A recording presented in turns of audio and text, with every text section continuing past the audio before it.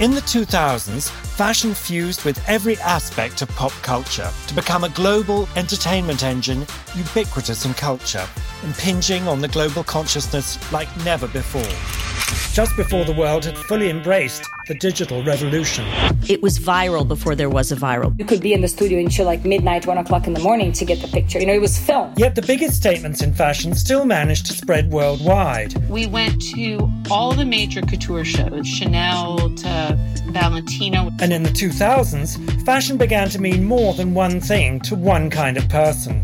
Fashion was fairy tale. And I said, but Karl, there's no Karl Lagerfeld in Alice in Wonderland. It was cutthroat. And they were like, your nose is too big, your eyes are too small, and you're never going to be in the cover of a magazine. It was life-changing. They finally asked me to do an in-between season. It was to be for 6 months, and it lasts 16 years. And it saw the rise of one of the world's most prestigious red carpet events. If the Oscars is for people that love film and celebrity, the Met Gala is for people who love fashion and celebrity.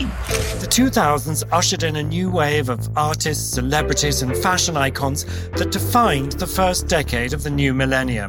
With interviews from Sarah Jessica Parker, Gisele Bündchen, Nicolas Ghesquière, Jennifer Connelly, Annie Leibovitz, Grace Coddington, Natalia Vodyanova and countless others, join us as we look back on the dawn of 21st century fashion. I'm Anna Wintour. And I'm Hamish Bowles, your host and Vogue's international editor-at-large. And this is In Vogue, the 2000s, presented by Anna Wintour. Subscribe and tune in starting September 7th, wherever you get your podcasts.